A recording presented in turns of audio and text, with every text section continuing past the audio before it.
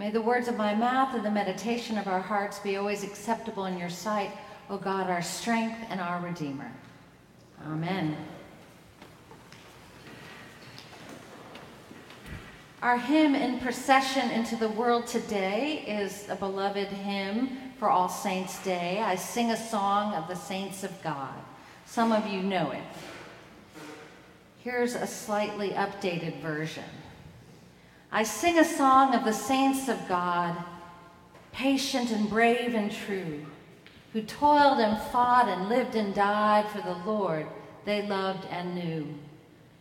And one was a shortstop with a golden glove, and one was a second baseman that we all love, and one hit a home run to heaven above.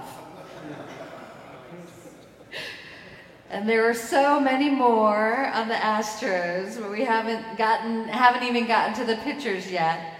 But I'll stop there before I go down any further onto the road of silliness and baseball idolatry. But it is a happy day today, sleepy day kind of in Houston for celebrating. Even those who aren't that interested in baseball did have a reason to celebrate as others were celebrating. And today, here at Trinity, we celebrate All Saints Sunday, which is a major feast day of the church and is on November 1st. Again, as many of you know, but it's transferred to this Sunday so that we can sing all the hymns and celebrate and remember. So in our bulletin, there are names of those who have been sent in, who have died within living memory of our friends and our family and people that were admired. And during the prayers of the people, we don't read them all out loud, but we have a pause when we say, we remember all those on our memorial page. And we pause and remember those in our hearts who are here no longer physically, but in spirit and in inspiration and in memory and an example. So I want to say that saints are not people who are sinless. Saints are not sinless. And if you take the time to read all the books and the historical fiction or the Butler's Lives of Saints or Celebrating Our Saints, these big tomes that dig into the life of our oldest saints and also our newest saints and holy men and holy women, you will see the emphasis on their best quality.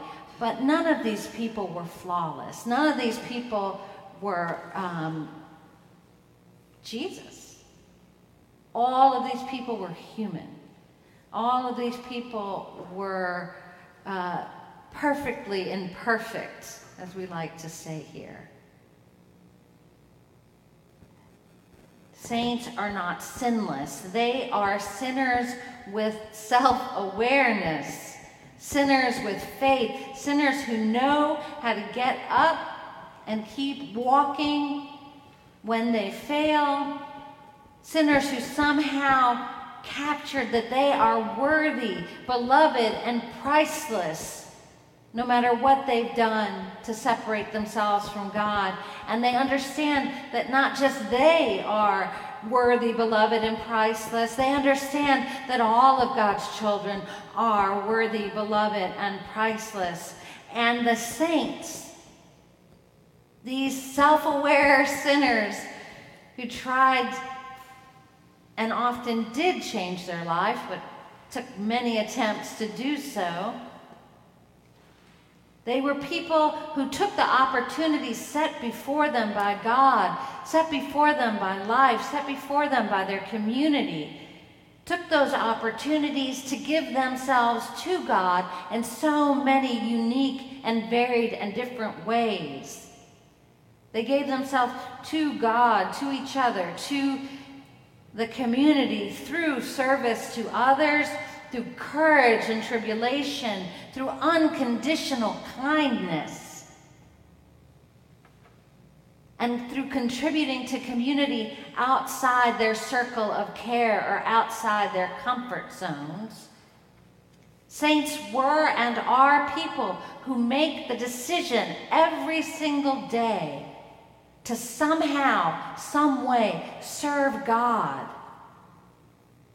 to do God's will over self-will, to recognize the works and wonder of God in Christ in both the gift and the burden of the life that we share, through the joys and the sorrows of the life that we share. And this is why we read the Beatitudes, which encapsulate those joys and sorrows that we share as human beings on this journey, this spiritual journey together.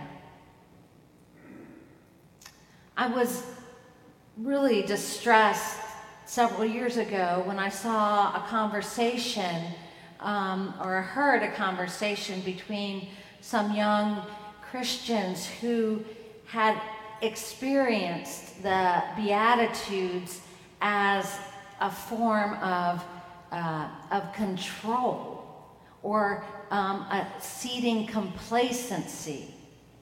Oh, just, accept your lot and don't worry about it. The Beatitudes have never been meant to be understood that way. There are many ways to understand them, but in these blessings and in the woes, what we are asked to do is to understand that God is with us, not just when we're succeeding. God is with us when we are mourning. God is with us when we are weeping. God is with us when we are rejected.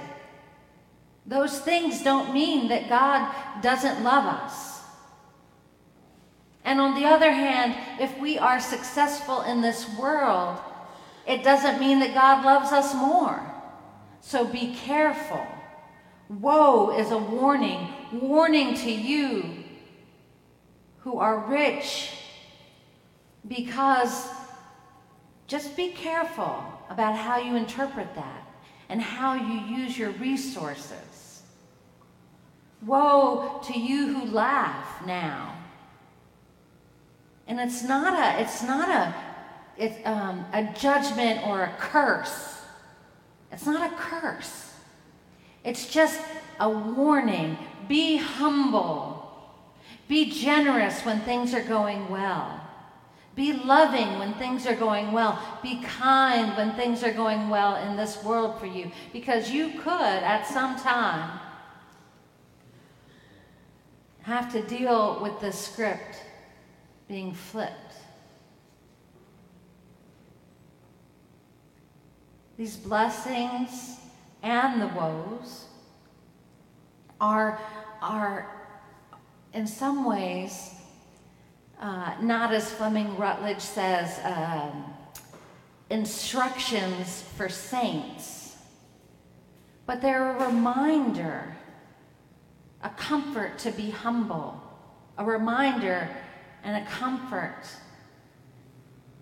and a guide. That God is all in all.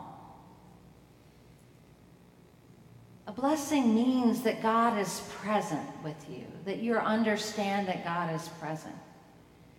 And so we believe that God is present, not judging or punishing you when something bad happens, but lifting and carrying you up and saying, hey, I'm here, even if you can't see it.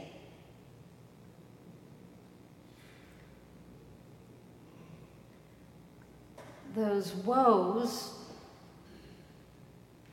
remind me of a song I was listening to recently by Alicia Keys, Not Even the King, where she talks about what is priceless is the love and the trust that she has with her beloved.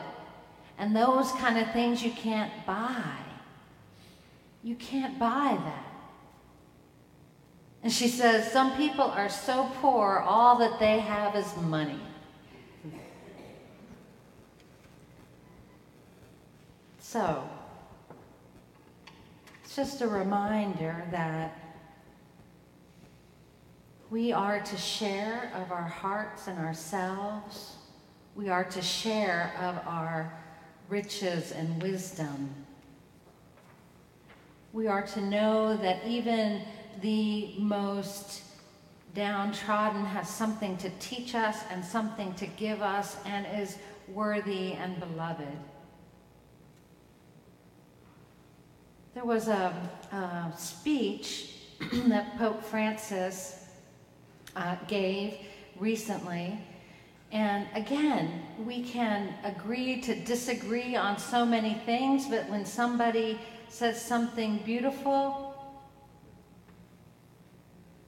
let's honor it. So he says, when you make a mistake, start over, because only then will you be in love with life. You'll discover that being happy isn't having a perfect life.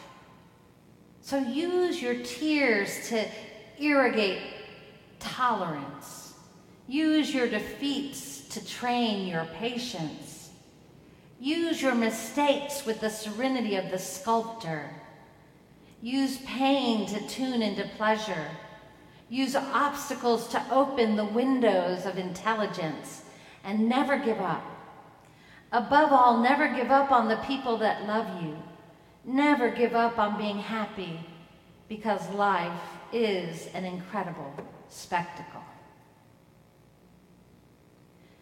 Last week was the Episcopal Diocese of Texas Clergy Conference, and every year Bishop Doyle, he has an interview, a fireside chat, which is kind of funny because it's not next to a fire and it's not a chat. But for some reason he calls it the fireside chat. And now it's become the joke that it's really an interview. And I didn't know, and many people didn't know, the woman that he was interviewing this year.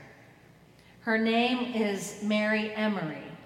And she helped found the Wildcat Bluff Nature Center on her family's former ranch outside of Amarillo, Texas.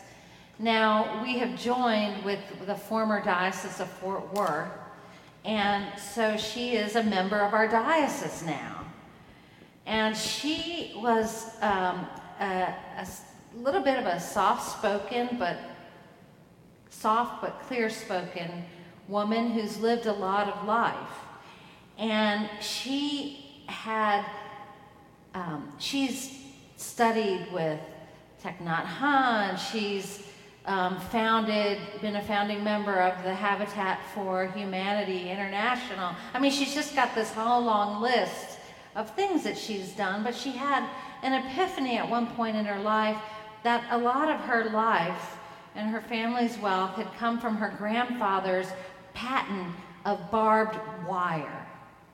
And all her life she had been told of the good use and the advantages of barbed wire, to which there were many. That is true. But at one point she came into the consciousness that the barbed wire, at the same time that it gave farmers and some cattle ranchers great economic opportunities, it threatened the livelihood of others, including Plains Indian tribes and small-scale ranchers who had never had to own land to raise livestock. And so she had to deal with this legacy that was also, was not as purely good as she had intended, and she had been told all her life. And I think this is a good metaphor for a lot of America. A lot of what we're doing these days is looking with eyes open as Paul says in his letter to the Ephesians, for hope, but looking with truth at our legacies and looking with truth at the dualistic nature of things and even ourselves.